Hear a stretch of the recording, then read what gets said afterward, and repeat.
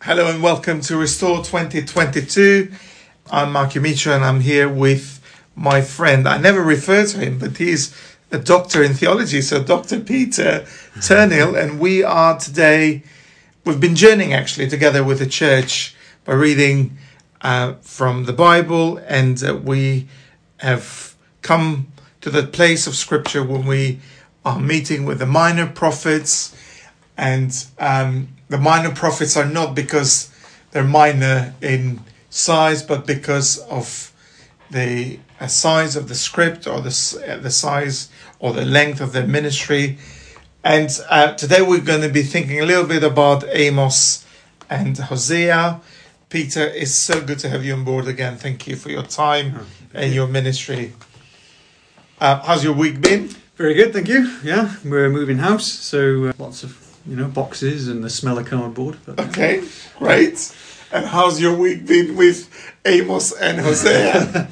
It's good. I found it very challenging, I must say. It's not like narrative. It's nice to return today to Samuel and sort of nice straightforward as much as it can be narrative. But this prophecy has been.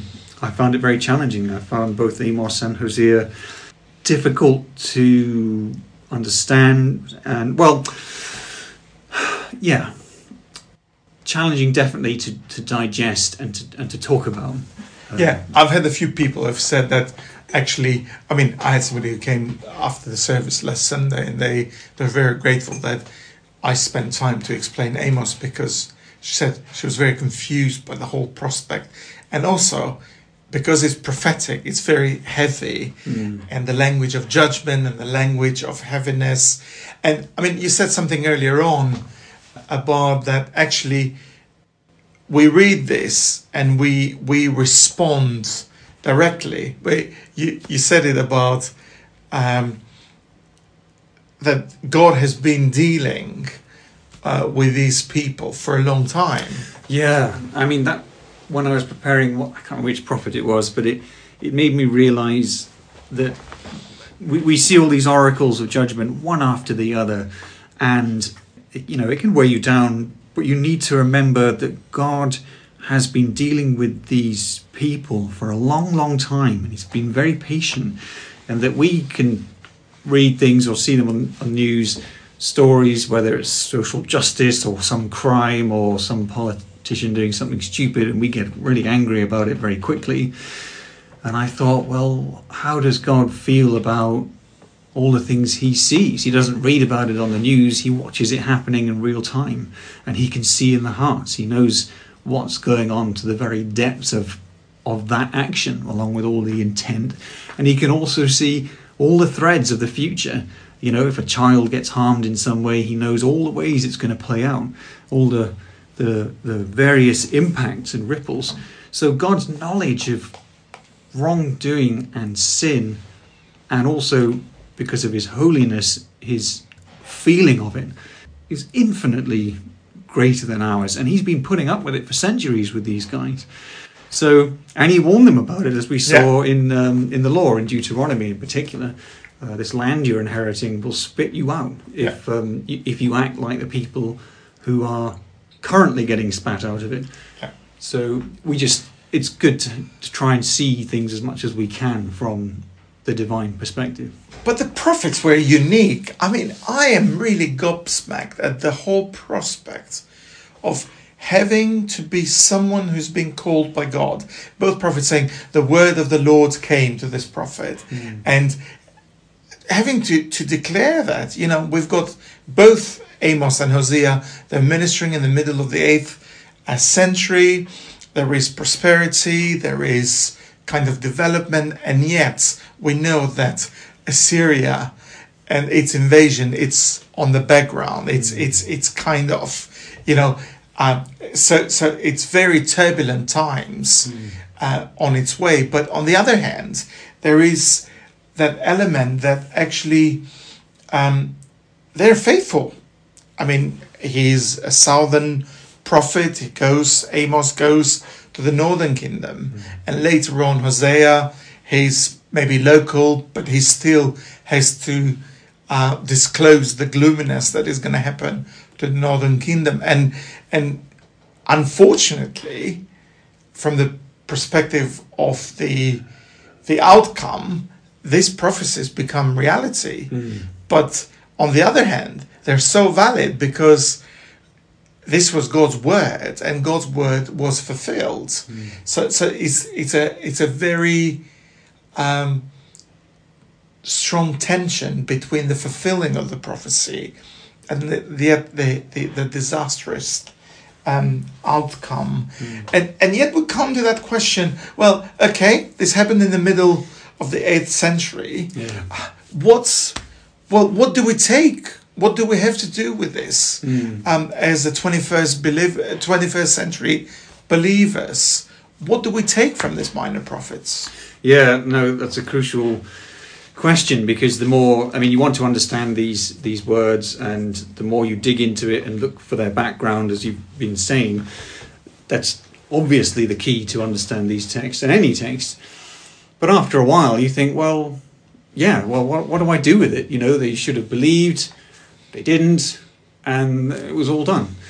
So I think one of the things that I can take away from it, that we can take away from it, is the prophets themselves. That they, you know, these were quite ordinary people, or at least Amos was, and I think they're from different kinds of backgrounds, and they responded to this calling.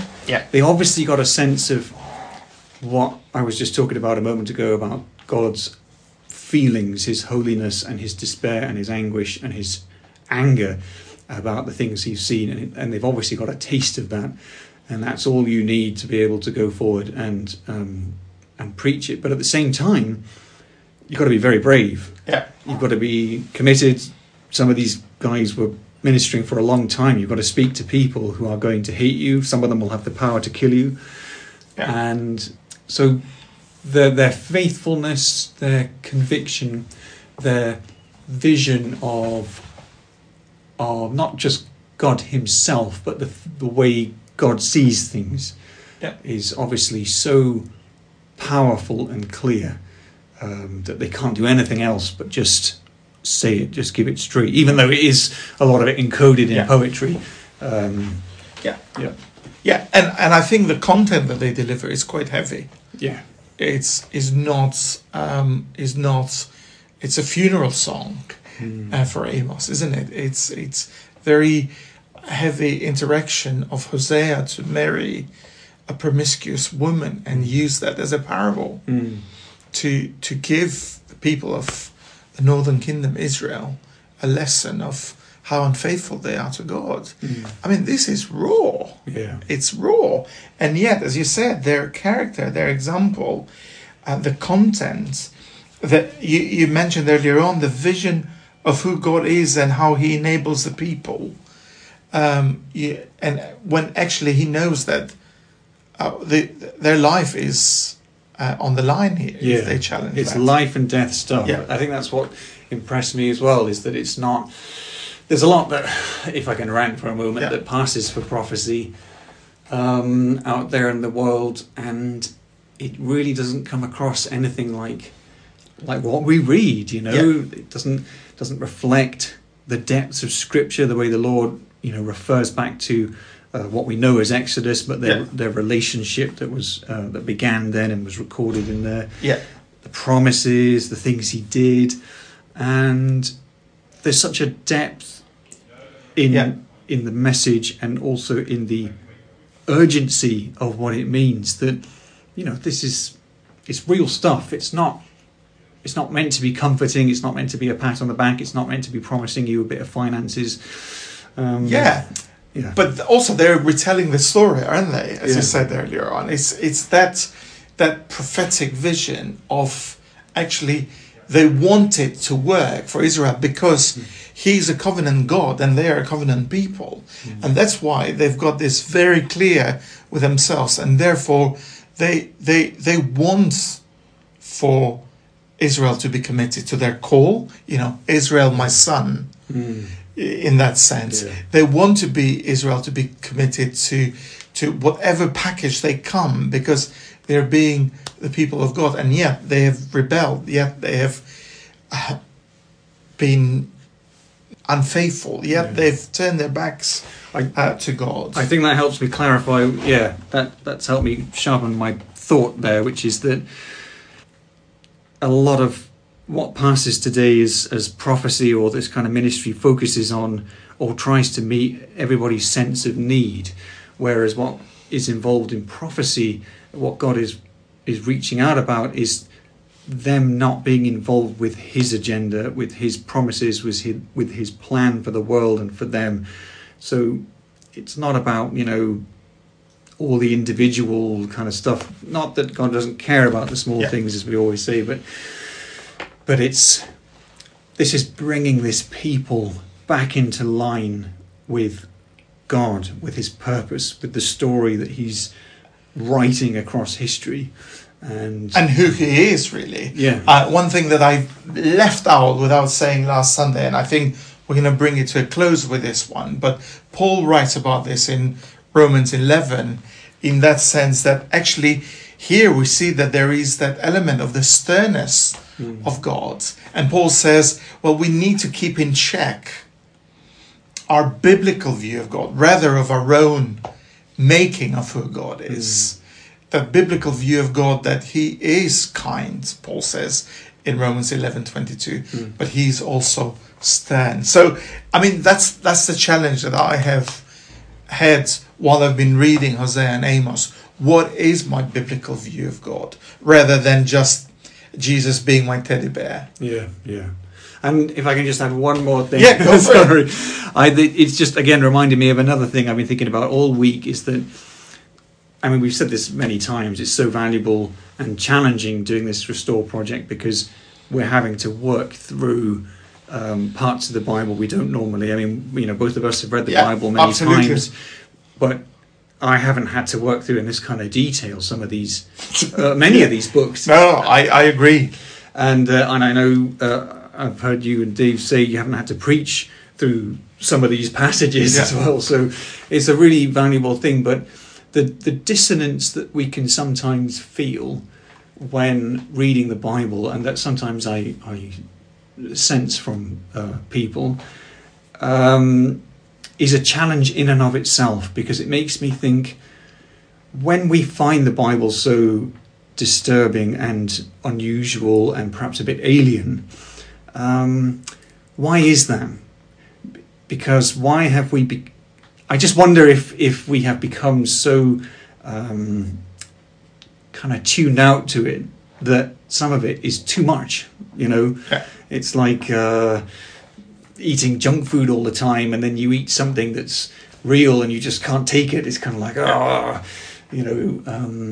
so if you have been experiencing that kind of dissonance with the Bible and thinking, I didn't realize it was this shocking or this potent or this radical, I don't know, it may be worth thinking about that we tune in so much to other voices, social media and the culture, and perhaps we've absorbed just a bit too much of these outside voices, so that when we do read the Bible in detail, it's become quite difficult, and it's become more challenging than perhaps it should. So if we have that feeling, I think we're on the right path, and the right choice is to say, we've got to stick with this, because maybe we've drifted a bit too far away from the voice, from the Word of God. And again, as we've said previously, I think we said it in the podcast with Ellen Painter, that I'm so pleased that the Bible does not shy from these things. That's the reality.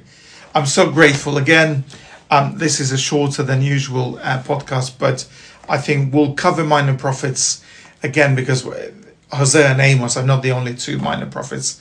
And then we'll deal with prophecy as we continue with Restore. But thank you for your time, and thank you for listening. And God bless you, and I'll see you next week.